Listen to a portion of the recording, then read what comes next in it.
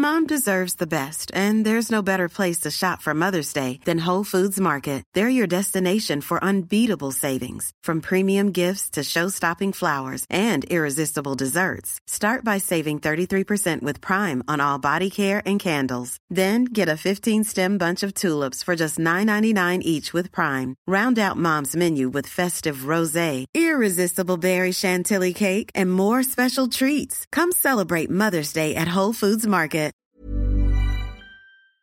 The TalkSport Fan Network is proudly supported by McDelivery, bringing you the food you love. McDelivery brings a top-tier lineup of food right to your door. No matter the result, you'll always be winning with McDelivery. Order now on the McDonald's app and you'll get rewards points delivered too. So that ordering today means some tasty rewards for tomorrow. Only via app at participating restaurants. 18 plus. Rewards registration required. Points only on menu items. Delivery fee and terms apply. See mcdonalds.com.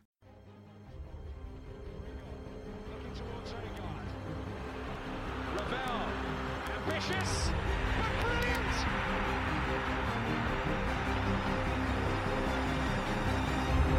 I don't believe it! I swear I do not believe it! And they are back on terms!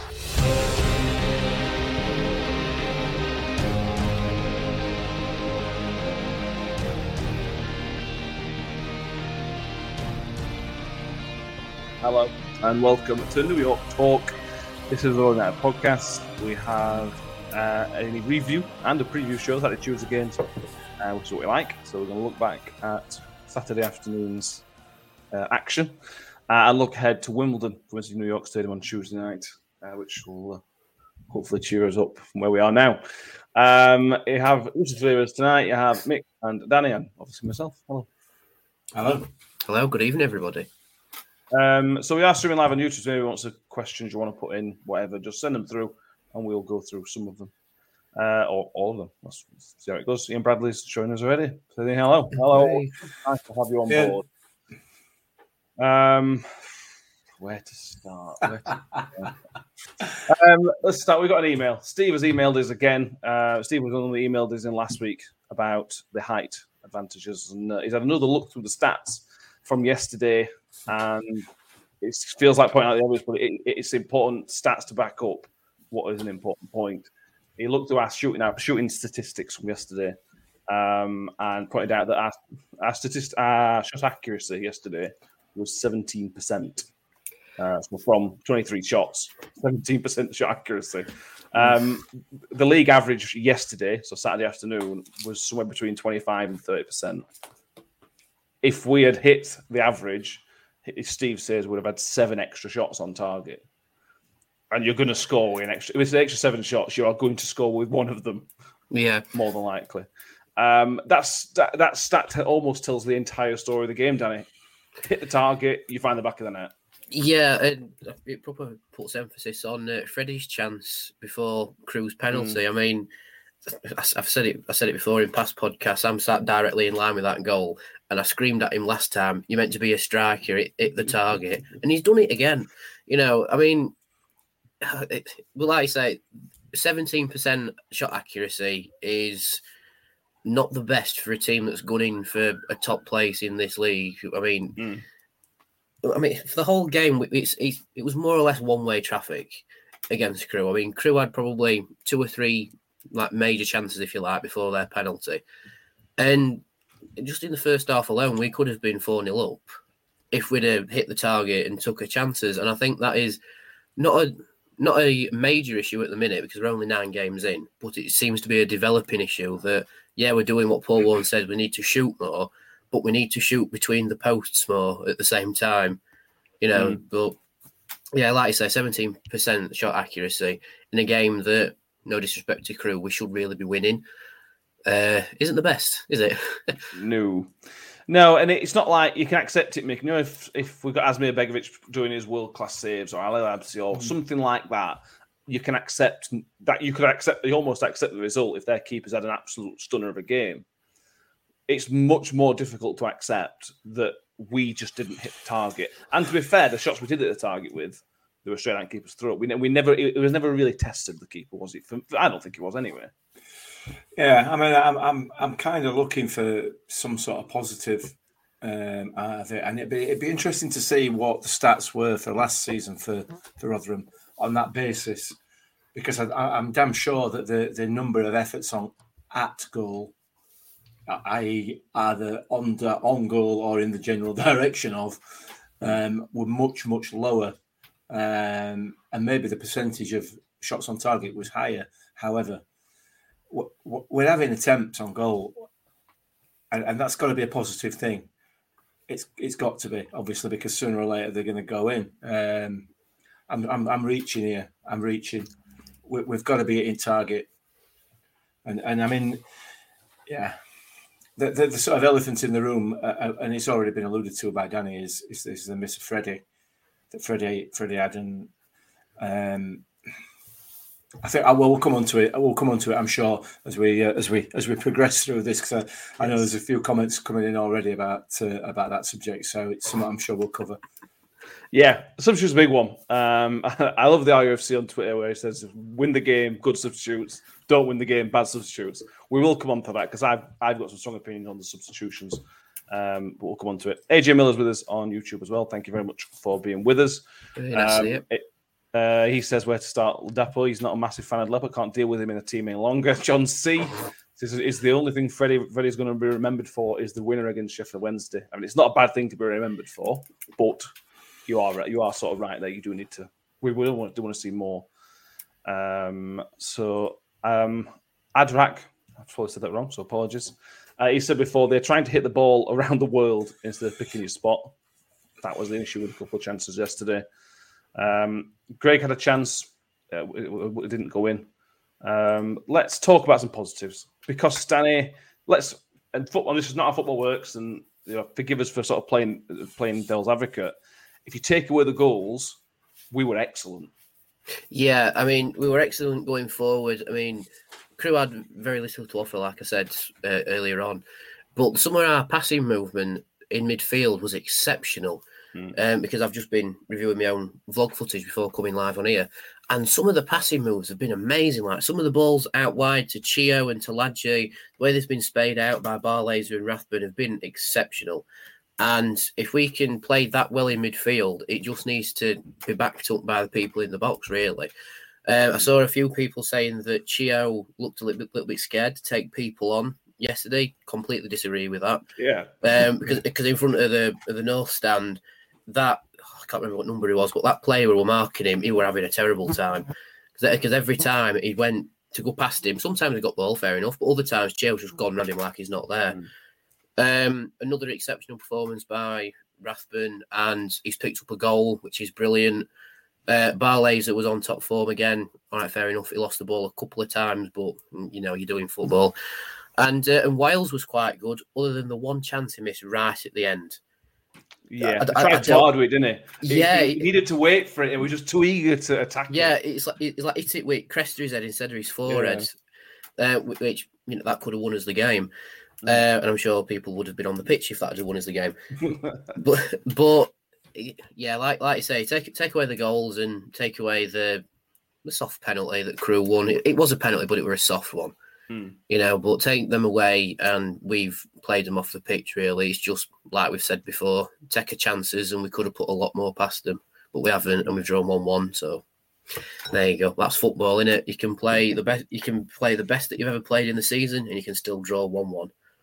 Yeah, no, absolutely. Let's talk about Chio for a minute because I've the same as Danny. I've seen a little bit of criticism from him yesterday, Mick, and I don't get it. I thought Chio was outstanding. There was that moment Danny mentions right there about people saying he was scared to take players on.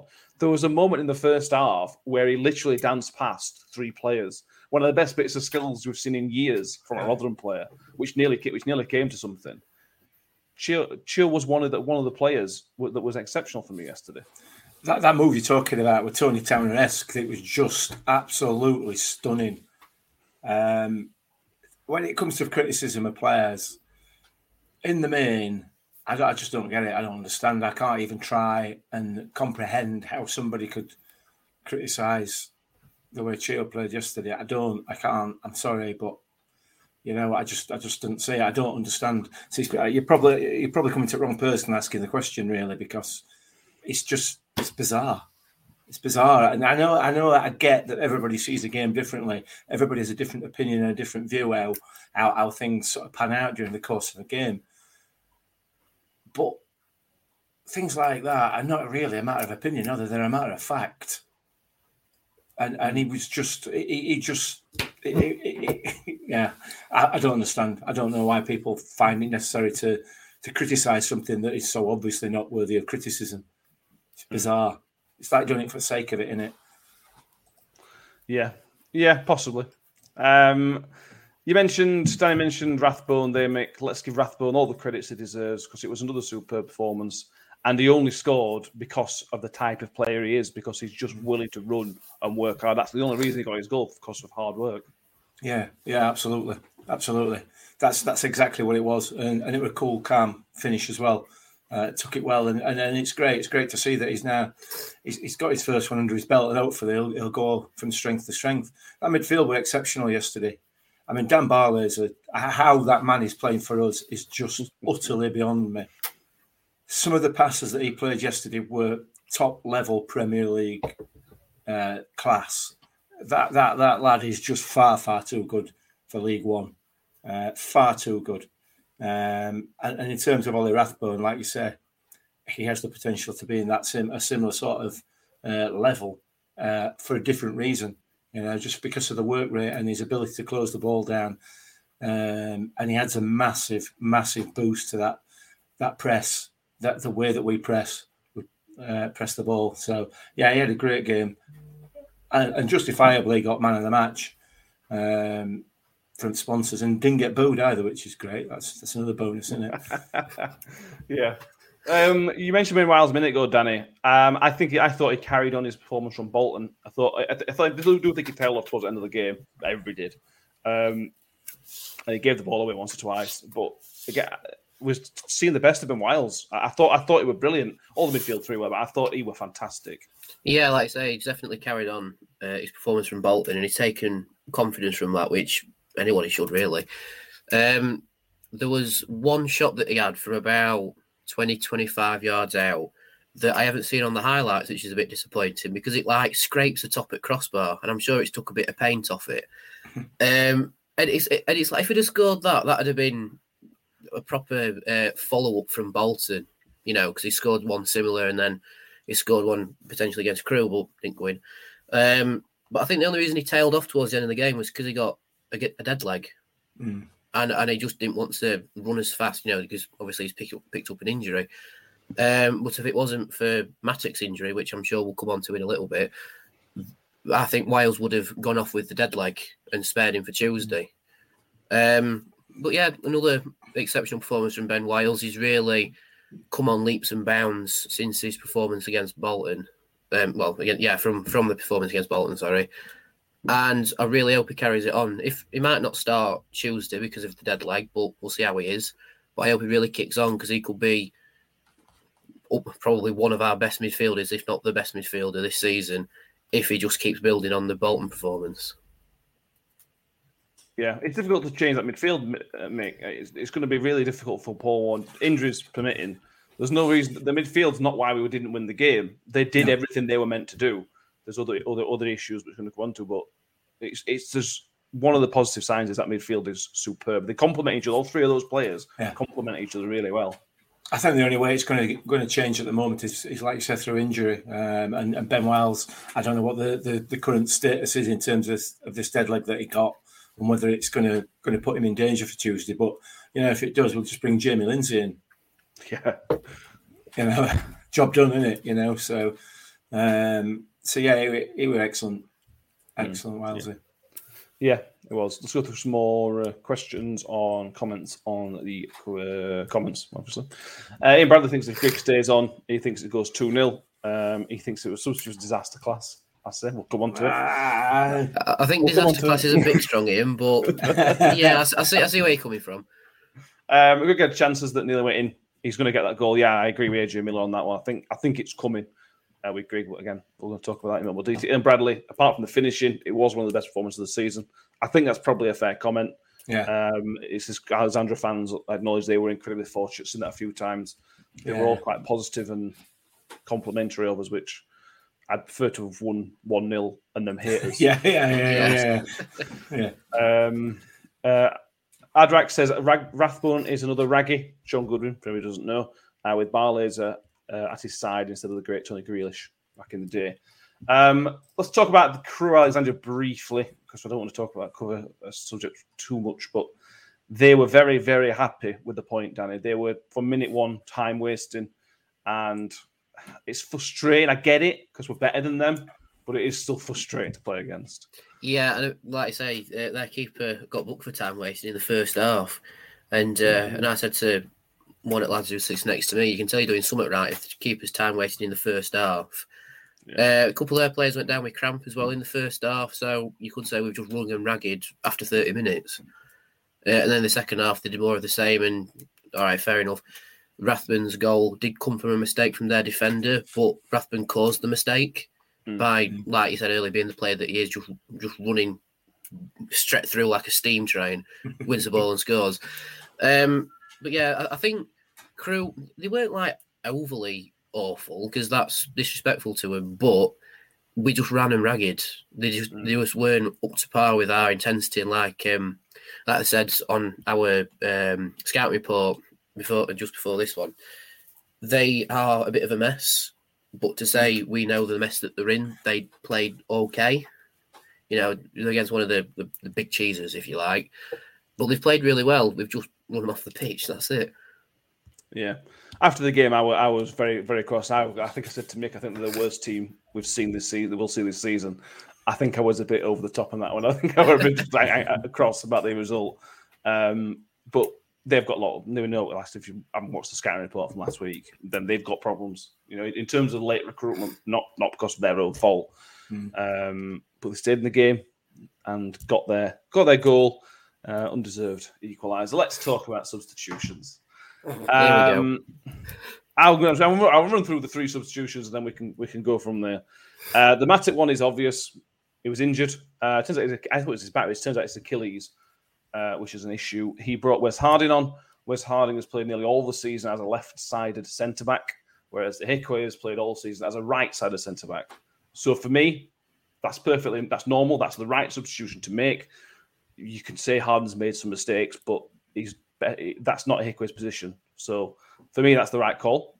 The Bowler one, when I saw the tweet from Paul Davis saying it was tactical, I almost replied saying I couldn't work it out. That didn't make sense to me. But again, looking back and having some time, Ferguson was superb in that second half. And listening to Paul Warne, it wasn't about defensively. It was to get us further up the pitch. And Ferguson did that. Ferguson did his job perfectly. So again, substitution number 2, for me, spot on. No problems with that at all. Substitution number 3 is the one that's caused the most controversy. Will Grigg had to come off. I said to you, Mick, literally 5 minutes before it came off, Will Grigg is lagging it. You could see his intensity in terms of running the ball down had stopped. He had to come off. He couldn't keep up. If he's not going to do the chasing, then take him off. That's the right call.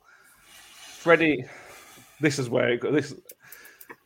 For me, at the time, I would have brought Freddie on. With hindsight, it maybe should have brought Coyote on, or even Sadler, to be fair. But this is with the hindsight glasses on, Mick. For me, in the moment, I didn't have a problem with any of those, other than that's the Bowler one, which I've since come to realise was a decent decision. Everybody's losing the hindsight to say they were crap substitutions. In the moment, I can see the sense in all of them. Yeah, definitely, without a doubt. But you've got to rely on the players that you bring on doing the job that they're supposed to do. And we'll come on to Wes Harding, I'm sure, because we need to talk about the penalty. So we'll just leave that one to one side for the moment. Ferguson did exactly what you would expect him to do. Did really, really well. You said to me as Freddie came on, this is Freddie's chance. This is Freddie's opportunity now to show what he's made of. And he didn't do it. He did it for about a minute. Let's be fair. He did an absolute bare minimum you expect from a football player of any ability level is 100% effort. And you never, ever get that off Freddie. And it's the bare minimum standard. I don't know what it is. I don't know whether it's his personality, whether he doesn't want to be here, whether that's just how he... I don't know what it is, but we're not getting it. There was an opportunity to chase a ball down to what... I think before the penalty, it might have been just after. I can't remember when it went, but he just didn't do it. It didn't chase it down. It didn't close it down. And it just jogged across it, and it's just not acceptable. It's not acceptable when the 9 other outfield players are running themselves ragged. It's not acceptable. For me, I think his time with the club's coming to an end. I don't think he's got what it takes to. And I know. I suppose I'm being critical. I don't want to sound critical. I don't want to sound like I'm having a pop at him. It's just the way he is. That's how he is. And he's just not got the work ethic required to be a part of this team for me. And on top of that, his finishing is intermittent, shall we say. You know, sometimes he'll pop up with a stunner like he did against Piggies. Sometimes he'll miss one from 6 inches like he's done on a number of occasions. You can accept that up to a point, you know what I mean? That's just football. That's how it is. But if you were putting the work in as well, it'd be, you know, you could forgive him those misses. But no, I'm sorry. It's just that's my view. I'm not saying I'm right. It's just my view. I don't think he's got that work ethic. And I think yesterday, of all the games that he's come on as a substitute, yesterday was the time that we needed it. You know, he's replaced a player who hadn't played for a full season, who's ran himself into ground. And Freddie's as fit as they come. You know, he's had a full pre-season. He's not really been tested this season in terms of, you know, a long-running team. And he comes on and wanders about. Not good enough. Not acceptable for me. Yeah. The frustrating thing is you watch Grigg and then you think, right, if Freddie's spent 80 minutes watching that, 75 minutes watching that, why can't Freddie do that?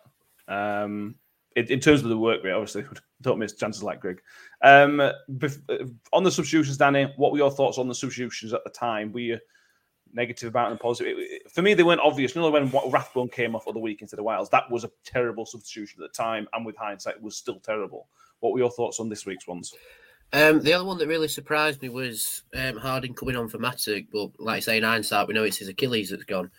Like I thought, he's Wardy trying to do what he did against Bolton, but if it's an injury to Matic, then I understand Harding coming on. Even though Harding is a naturally right-sided player, he has done a job on the left side, fair enough. But I think in that spur of the moment, if we'd have had Angus MacDonald, he would have brought MacDonald on instead of Harding. But because Angus isn't at full fitness yet, that's why it's had to have been Harding. And like I say, Echo is a right-sided player as well, so that's probably why I did bring him on as well. With the Bola substitution, like one said, it was tactical. Yeah, I understand that, and Fergie did put a shift in, but I think that's because he has taken on board the Rotherham ethos that we want you to effectively run yourself ragged for 90 minutes, like proper old school of old-fashioned football, where you go out, give everything, leave it on the pitch, and go out. That seems to be our club ethos. You need to be an hard worker for the fans to like you. And Ferguson's like that. He's carried the torch from Bola coming off, who I don't think is still capable of doing consecutive 90 minutes. No fault of his own. It's just probably the intensity of what he's been used to at Arsenal in the 23s. So I can understand that one. And at the time as well, I was like, yeah, all right, fair enough. And like you said, the Ladipo one, I understood that at the time as well. Like, Grigg's starting to blow a little bit. We need to bring another forward on because we needed that second goal, I thought. We were still after it a little bit, but when Ladipo came on, we sort of dropped off a little bit. And when he came on, he did a really fast sprint towards the ball. And I jokingly said to my mate, that's fastest he'll run all game. And it turned out to be right. Because Freddie's one of them players where he's a very high intensity player, but he doesn't do it over a long spell. Like with Chio and Rathbone, the high intensity players, but they can keep going. You know, they're just like engines, they just keep going. Whereas Freddie does his explosive run, and then he has to like take a breather potentially, or or just like calm down a little bit. He is capable of just drifting to the box and creating chances like he did with the effort. All right, fair enough, he skied it when he should have scored it. But if you watch the replay, the ball, he sort of like drifts, he's like out wide of the box, and the ball goes out wide to Chio, and then just sort of, he's got his arms up in air saying, play it to me, and just sort of ghosts in behind the defenders, which is what you want to, which is what you want to see from a striker. The thing you don't want to see is the striker spaying it over from 2 yards. And then, like Mick said, with the run right at the end, when the ball's come back down that end, if you're at 1-1 in whatever minute it was, like 92, 93, and you've come on as a substitute, so you're full of energy, you should be sprinting after that ball, because it's like, right, we need to win this now.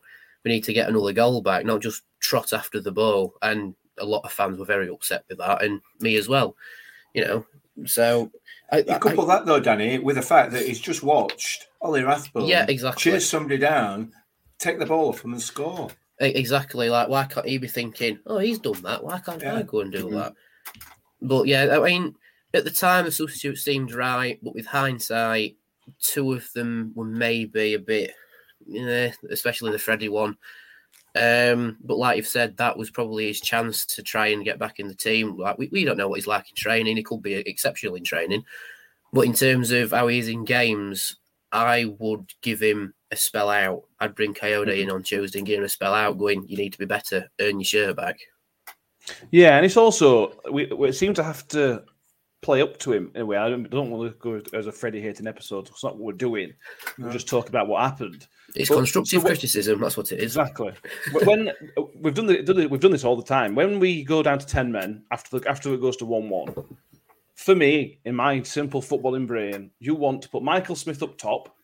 So if you go long, he can hold the ball up, and Rathbone, Barlaser, whatever, can run on, so he can hold the ball up. But we can't do that because we can't put Freddie on wing, because you can't trust Freddie to do dog work and get back. So that means we've got to stick Smithy out on wing, which means it's a waste of time putting Smithy out there because he's not quick. He's not going to take a play. Well, do defensive duties, fine, but he'll not do anything attacking. And then when the ball does go to Freddie, he's not going to win a header because he's Freddie. He's not going to hold it up because he's Freddie. That's not what he does. That's not a criticism. That's just not his job. But that we're having to, because of his work rate, we can't put him where we need to put him in that circumstance. And it's really frustrating. It's not the first time we've done it, Mick. In those circumstances, Smithy's got to be the centre man. Yeah, you're right. You're right. And it's just, I will not, I don't want to criticise Paul Warne at all. But I think on this one, he has got it wrong. I think he likes Freddie, and I think he can see what Freddie's capable of. And he's given him as many chances as he possibly can to prove it. And Freddie's not taking those chances. That's my view. Because he's just not got that work ethic. Yeah. So in conclusion, substitutions could have been wrong. As it turns out, they were wrong. But the way that some people have reacted on social media, saying the disaster, they're not. It's football. Sometimes substitutions work. Sometimes they don't. There was logic in all of them. Yeah. It wasn't, like I say, it wasn't Rathbone off when Wilesy were having a sticker a few weeks ago. That's definitely not what it was. Chill about substitutions. Chill. Yeah. Hopefully, we see Coyote next time. Now we've seen that from Freddie. For me, it's Coyote's turn next time. Let's see. Let's go through a few comments. Apparently, Pilgrims fans called Freddie lazy. I do recall that when we first signed him. Still scored against him, though. Still scored against him. Yeah, but if he scores that goal, we forget about everything. That's the life of a striker. But that's the risk you take if you don't work hard. You've then got to score. I'm not convinced we do, Matt. I'm not convinced we do forget about it.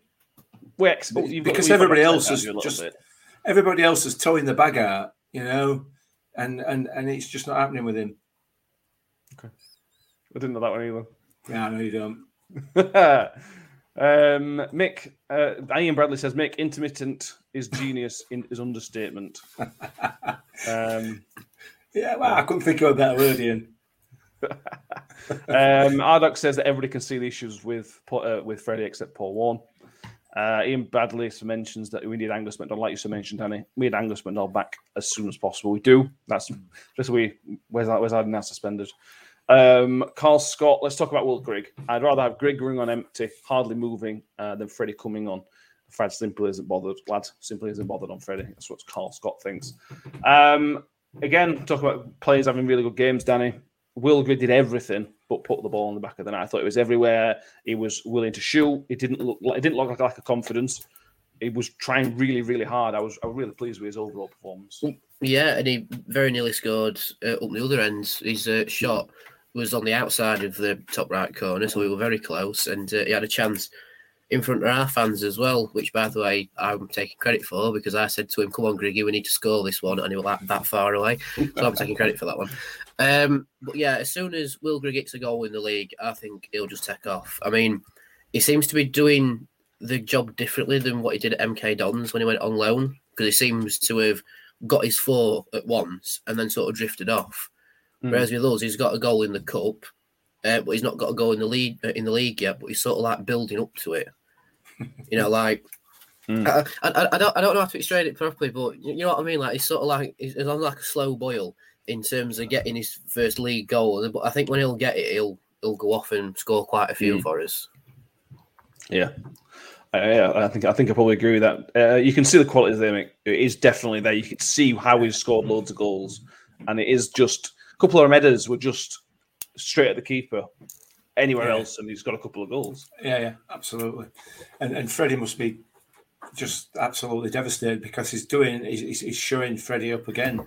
You know, but without Freddie even playing because of his work rate, you know, he's back defending. He's back. He's just all over the place. And he's involved in just about everything in the opposition box as well, whether it be a run, whether it be taking a defender away, whether it be actually having the shot. He's involved in almost everything, and it will come. It will come, and then we can kick on.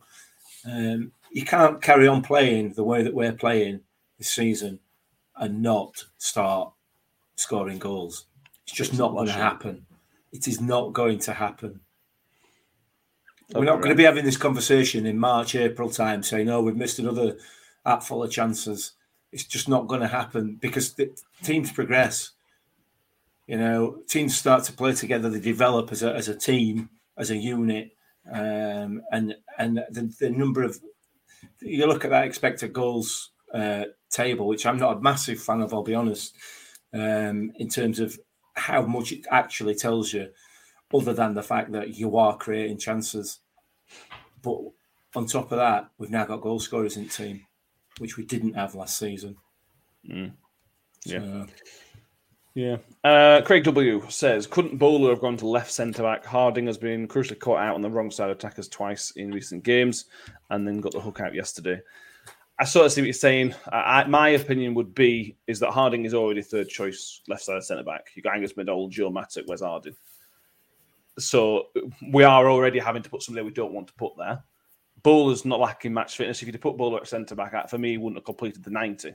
So you would then have had to make another substitution at some point as well, which we couldn't do because of where we were. And we've not seen play there. It might be garbage at centre-back. We don't know. We know Wes Harding can do a job there. I know he's made a few mistakes, as you point out, but he can do a job there. And for me, Danny, in an ideal world, would have put Icky there, but Icky hasn't played there. So I don't have a problem with Harding playing there, me, personally. No, and no disrespect to Bowler, I don't think he's strong enough to be a left-sided centre-back.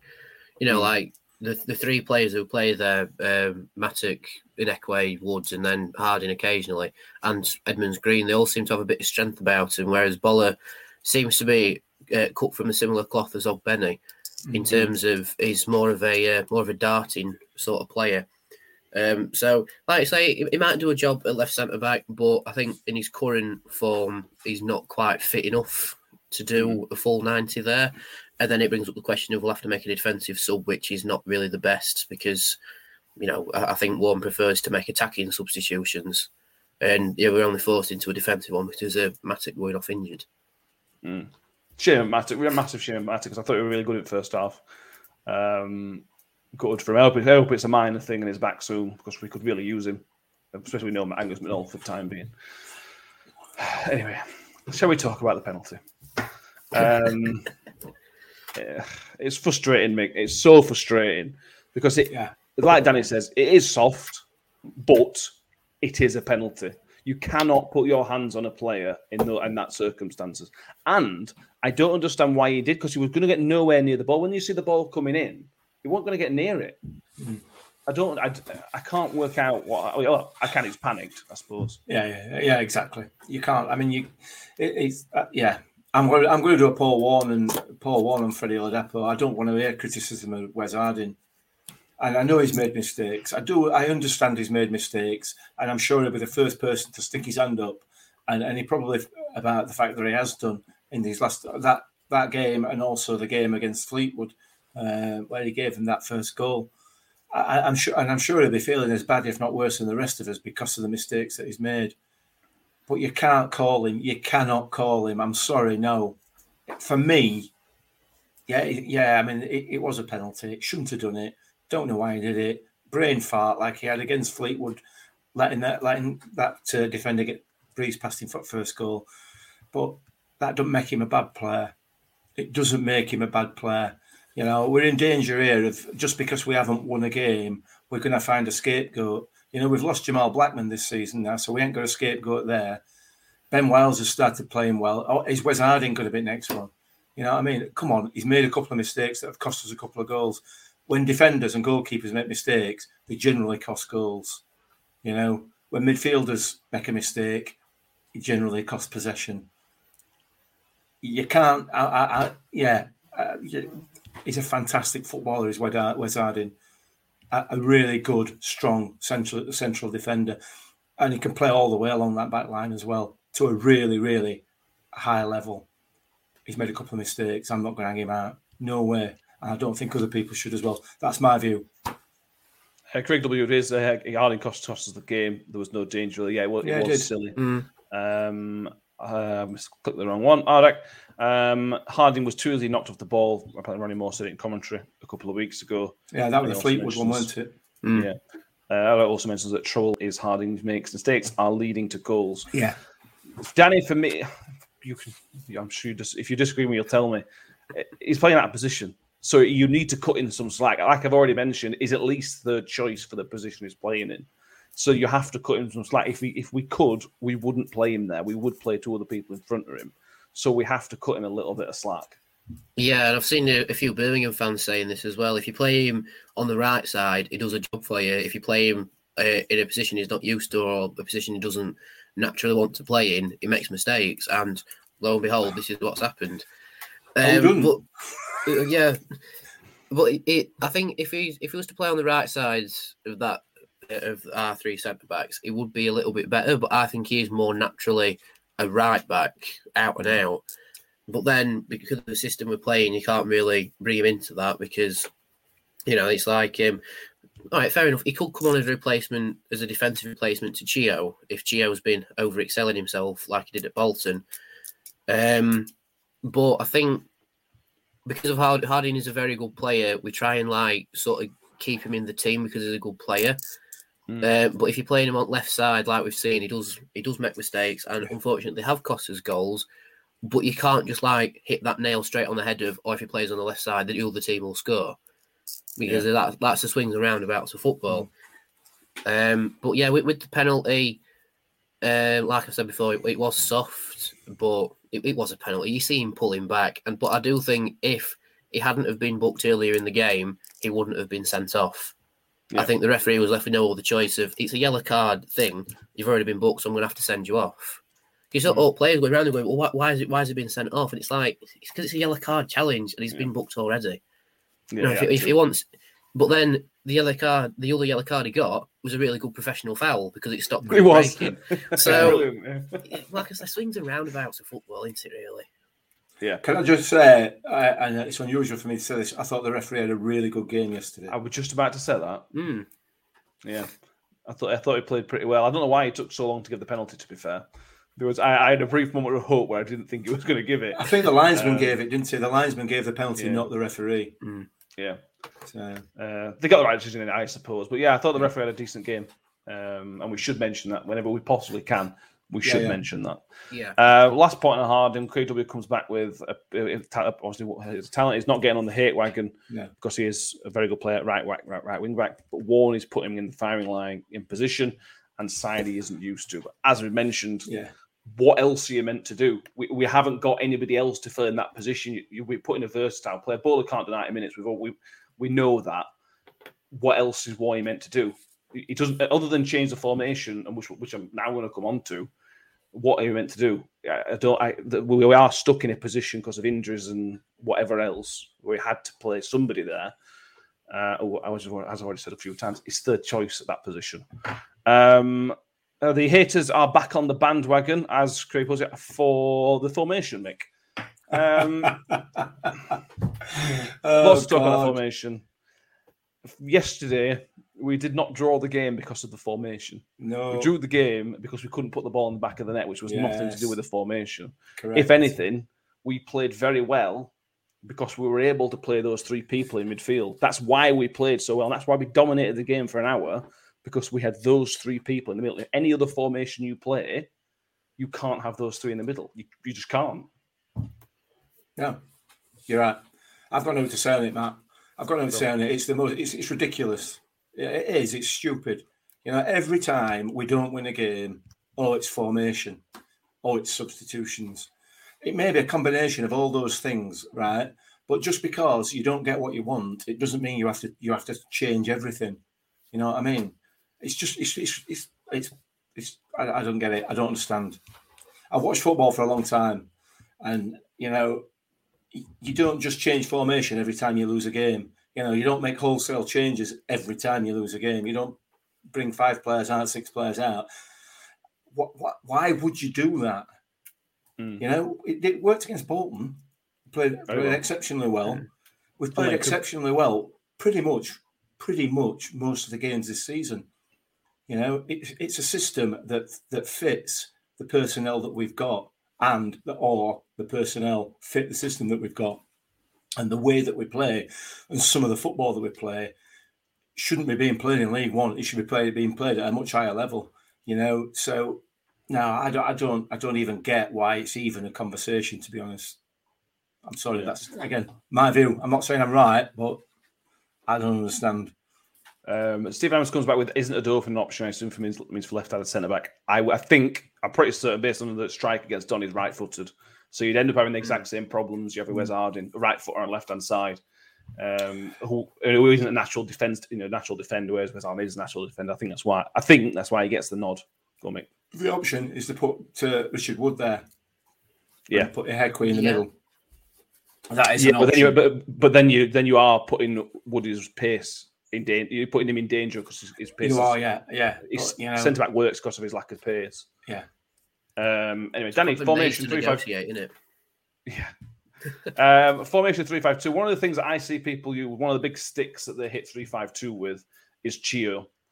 And I get that. Chio's a winger. Chio's an exceptional winger. But if we're still seeing really, really good attacking play from him, and we're still seeing pretty good defensive play from him, we're not losing out by playing Chio in that position for me. He's still doing brilliantly. Yeah, he is. I think the argument is that Chio is technically more of a winger than he is a wing back. And when he's first signed for us last time in League One, he was playing on the right side of a midfield 4. But at the same time, it's strange because with 3-5-2, he almost has more freedom out wide. Like he's got a more service from midfield and more service out from the wide centre backs, if you like. They sort of go out to him, and then with Barlaser, he goes far right or far left, and then they're able to run in behind their defence effectively and create a challenge, which is what we saw against Crewe. It's what we saw against Bolton. Right, fair enough. 5 goals saved for set pieces, but there's still that challenge. That challenge down out wide. I can see both sides of the argument. I can see why people want to play in the midfield 4, but you can also see the benefits of a 3-5-2 at the same time. I don't think we've ever come under pressure down that right hand side this season, have we? I think the only time they've come under pressure was against Sheff Wednesday, but that's because they took Chio out of the game. Well, he went off, didn't he? Yeah. Something which again I assume is formation-wise. Last time in League One, compare it to last time in League One, Mick, we really struggled to break teams like Crewe down. We at 4-4-2, it was such a struggle. We couldn't do it at times. I'm thinking the Tranmere game, the Wimbledon game, the MK Dons game. Yeah. We really struggled to break those teams down. That wasn't a problem yesterday. It really wasn't. Breaking them down was so easy. And other than the Fleetwood game, which was just a bad performance, we've not struggled to break anybody down this season. I don't think we will. So, does that not point to the formation being really good, or is it just different players? Well, just to me and you, mate. I think so. I don't know. Yeah, I mean,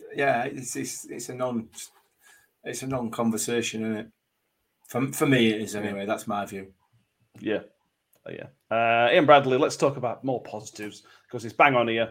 Ian Bradley says something we should talk about is Reg. I thought it was excellent, and his second half header deserved a goal. I've been impressed by him.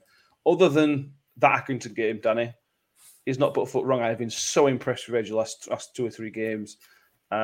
Icky's not getting back right now. Icky's not getting back in team. No, and I mean, I think the only shaky performance he had was against Accrington, but you could sort of let that off because he was still finding his feet a little bit and settling in. And they are physical. Yeah, and but yeah, he's done really well. I mean, you can see why he got into Huddersfield's first team last season, and he is starting to show why he got in. I still don't think he's a finished article with us. I still think he has a little bit of improving to do, but he has been very good last few performances. And like you say, he is actually keeping Icky out the side. Now, whether or not one takes a risk and plays Icky on the left side of defence just to get him in the squad, we'll wait and see. But Reg has done very well, and I'm really impressed with him. And he nearly scored on Saturday as well. Yeah. Yeah, he did. Craig W on YouTube again. I think Ferguson will be a key creator when it comes to a proper run in the side. He can make people cross pass and provide goals. It also adds the midfield 3 work quality as well. Yep. Let's switch focus. Let's move ahead to 45 minutes on Saturday. Let's have a quick look ahead to Wimbledon. No scouting report this week. So we'll see if there's one next week for Cheltenham. See if that's easy to find somebody. So he mentions Ferguson. Craig W there mentions Ferguson. He was excellent. I'm not convinced he could do 90 minutes either, Mick. The impression I get is that he can't do 90 minutes. I don't know if it's because he's a bit older or because he's got injuries. I don't know. But that's the impression I get, that he can't do 90 minutes. If he can't, that's an if. We don't know. Make an assumption. Do you start him on Tuesday? Because he was excellent when he came on. It was excellent. It was. I don't think Bowler's done anything to be dropped, particularly. And I do rate him, but I think he's more one for the future, Bowler. And Ferguson was dangerous when he came on. Created more than Bowler did. So yeah, maybe he gets his starting berth back and swap him over, later on like he did this time. I don't know. We'll see. But yeah, I think possibly he gets that start. We don't know how Wimbledon are going to set up them. Wimbledon tend to be a good footballing side. The last few times we played them, they do like to play football, and it depends where their strengths lie, doesn't it? Really, in terms of how he's going to set up or which personnel he's going to use in that setup. Yeah, it's going to be interesting. What they won. We know there's going to be at least one change, Danny, because obviously Matic's injured and Wes Arden suspended. The only player available is Icky. Yeah. Do you switch it all around? And like we've already mentioned, put Woody there. Do you see if Reg can do a left-hand side job? It's a bit of a headache. We could really have done without. Yeah, and for me, I'd put Icky in there because he's got enough experience as a defender to know what job he has to do. And whenever we played with, right, fair enough, it's a back 4, but he has played on the left side of that centre back too. So you can sort of wait up a little bit for Icky to come in. Like I say, I think Fergie might come in because a Saturday, Tuesday might be a little bit too soon for Boller. So I can see Ferguson coming in. But other than that, maybe Wiles out for Lindsay as well, depending on how bad his injury is. But other than that, I'd say keep it same because in terms of how we play football, it's a really good side. It's a really good side that can knock the ball about really well. It's just finishing that we need to improve on, really, and that's it. So other than the enforced changes, and thankfully Harding is only out for a single game because it was a double yellow. But other than forced changes, I'd say stick with same. And if anyone's really blowing out the backside, then you can swap and change it at half time or 60 minutes or whenever you need to. Yeah, the only, like Danny mentioned, if Wilesy might be injured, we don't know. There'll be a pre-match presser on Monday, so we'll find out a bit more information. The other question then becomes the strikers, Nick. Is Will Grigg fit enough to play Saturday, Tuesday? That then becomes a question because he was definitely blowing. Well, I ain't got to notice mine when the substitution around 70-ish minutes. He was blowing and blowing quite hard. Yeah, but he can play at least half a game, can't he? You know, he's going to be fit enough for that, I'm sure. I don't see any changes outside at the moment outside of that back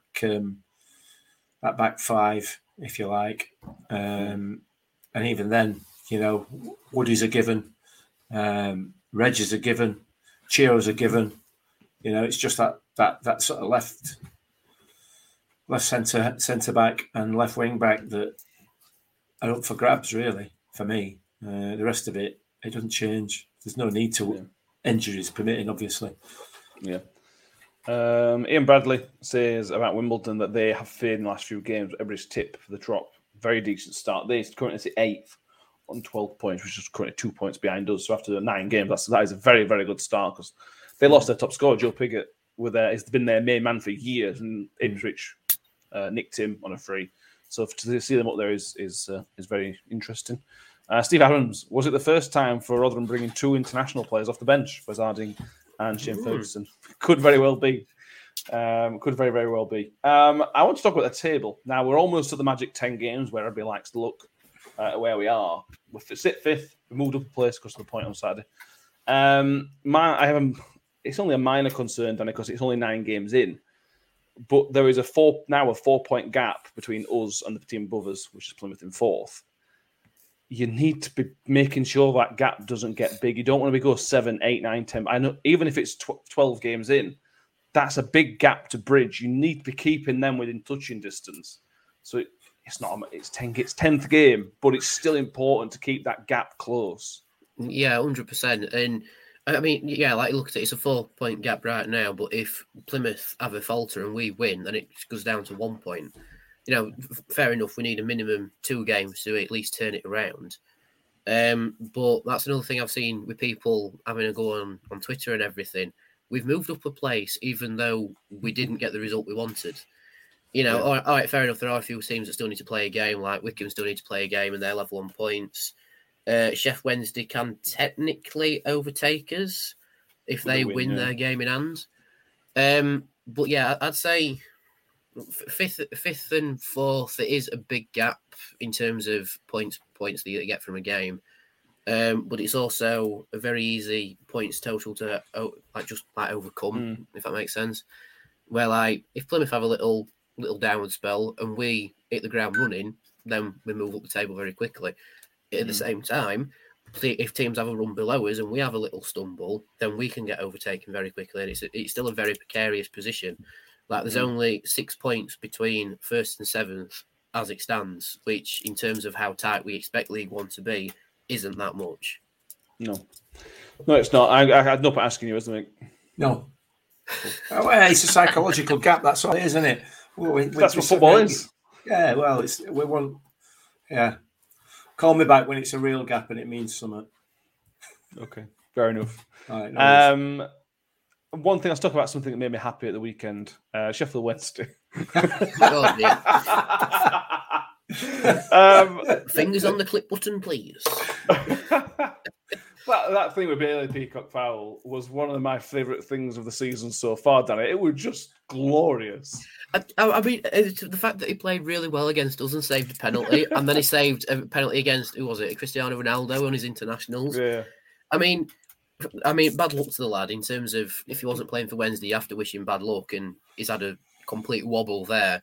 But it's because that he's played so well that he's just done something that's very Sunday League-esque, shall we say? Yeah, and it's like that he stumbled it, gone for the ball, and Ipswich players just sent him off the sideline, and then they've scored in the 90th minute as well. Yeah. I mean, I watched it back, and it was funny. It was very, very funny. He'll not be doing that ever again, Mick, will he? No. Well, I hope he does it against us. Yeah. But he saves penalties. Got to remember, he might do that, but he saves penalties. Anyway, Might make our bench. Yeah, but might do. Just ahead of Bannon. Ian Bradley says, would recalling Hull be an option if we get any more defensive injuries / suspensions? Possibly. Adolphe can play there if needs be. I don't think he's left-hand side. I assume he would be more of a central man, but that would be making assumptions. I'd like to see a bit more of Adolphe, to be honest with you. But he shouldn't be getting in the team. Well, not his own fault. He should not be getting in the team, unfortunately, which is a shame for him. Is there anything else? Let's do some predictions. Predictions for Tuesday night. For me, it's looking like a tough game. I know, like Ian Bradley says on YouTube, that they've faltered a little bit. Our home form is still a problem, so it's difficult to say, we're going to be great because we're at home. It's not working like that at the minute. Is our own form a problem, or are the home results a problem? Sorry, just excuse me a second. What's difference? The form, the way that we're playing, is excellent. For me, I don't have an issue with the way that we're playing, other than the fact it would be nice to be able to get it back at net a few more times. The results have not gone our way. I don't know whether there's any need to make it a problem, if you like, at the moment. I'm absolutely content personally with the style of football that we're playing, the way that we're playing, our form at home. I'd just like a few more goals, obviously, and that would then bring the results.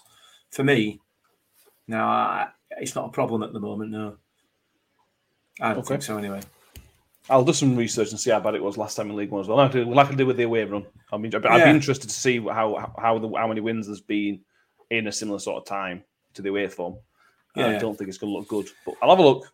Next episode. Yeah. Score prediction for Tuesday, Michael, please. It's going to be a tougher game than Saturday by a long chalk, and I don't think there's going to be many goals in it. So I thought about these two games before Saturday and thought, if we can come out of these with 4 points, I'll be reasonably happy. 6 points would be brilliant. 4, I'll be happy with. So I think we will win. I think it's going to be tight. I'm going for maybe a 1-0 Millers. I think 1-0 is a good shout. I'm going to 1-0 as well. Danny, what are your thoughts on Tuesday? What do you think how it'll go?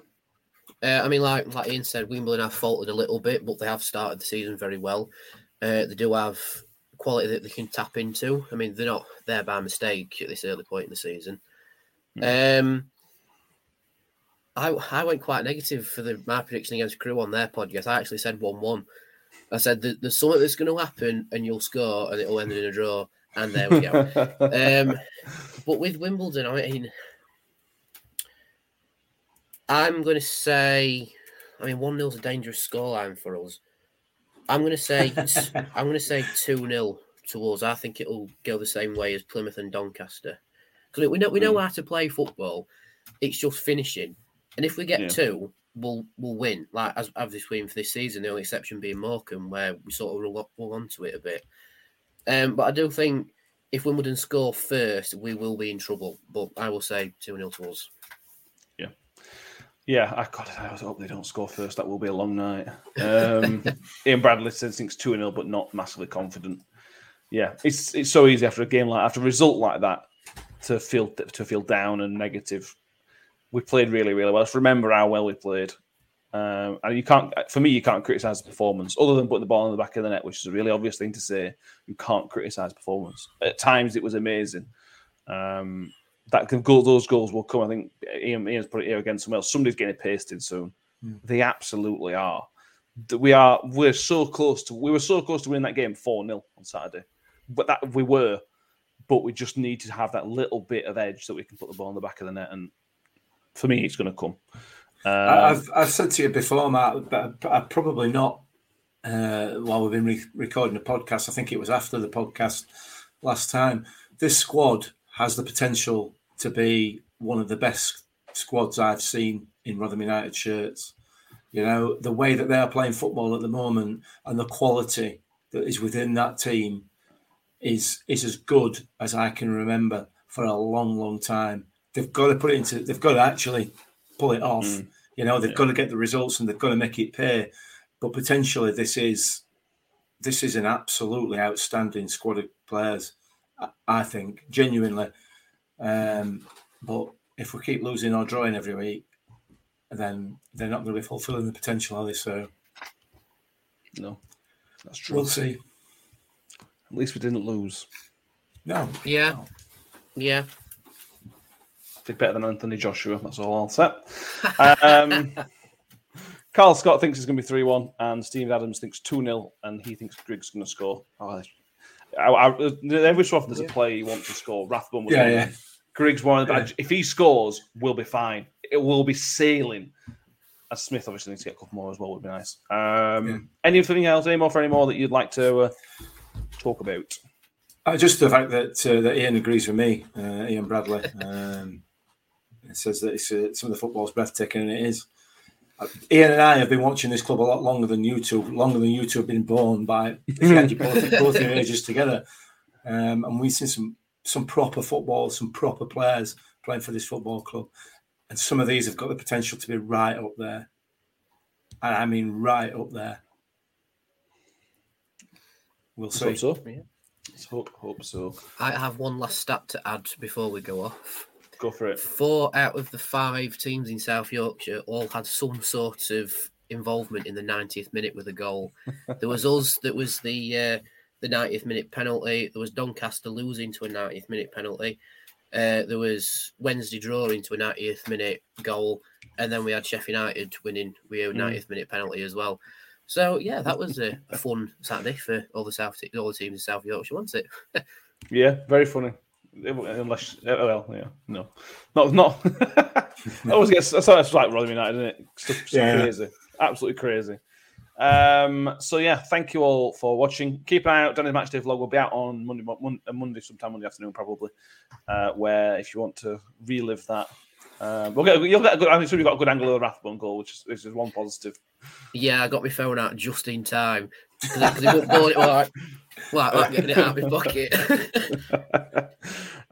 So watch out for that, and then we will be back on Thursday night. We'll do another live show Thursday. The podcast will be out Friday morning as per usual, where we will look back at Tuesday and look ahead. We've got Cheltenham Town away on Saturday, which should on paper is an easy game. It's not played on paper. Let's see how that goes, because I assume Cheltenham will like Morecambe. They'll not put it throw it away, will they? Let's put it that way. Maybe there'll be 4 of us on Thursday. You never know. Ooh. Yeah, fingers crossed. So thank you very much for watching and listening. If you haven't subscribed already, get on YouTube and subscribe, or iTunes if you prefer an audio version. Get on there and subscribe as well, because we enjoy this and we enjoy everybody who listens. We appreciate everybody who watches and listens as well.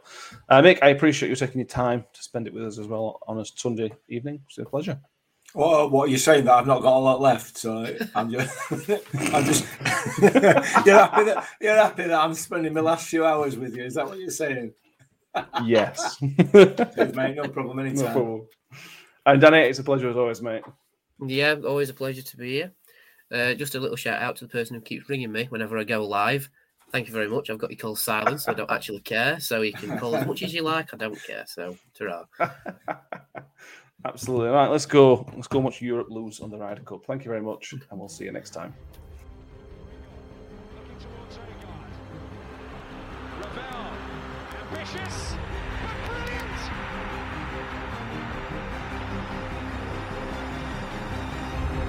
I don't believe it. I swear I do not believe it. And they are back on terms.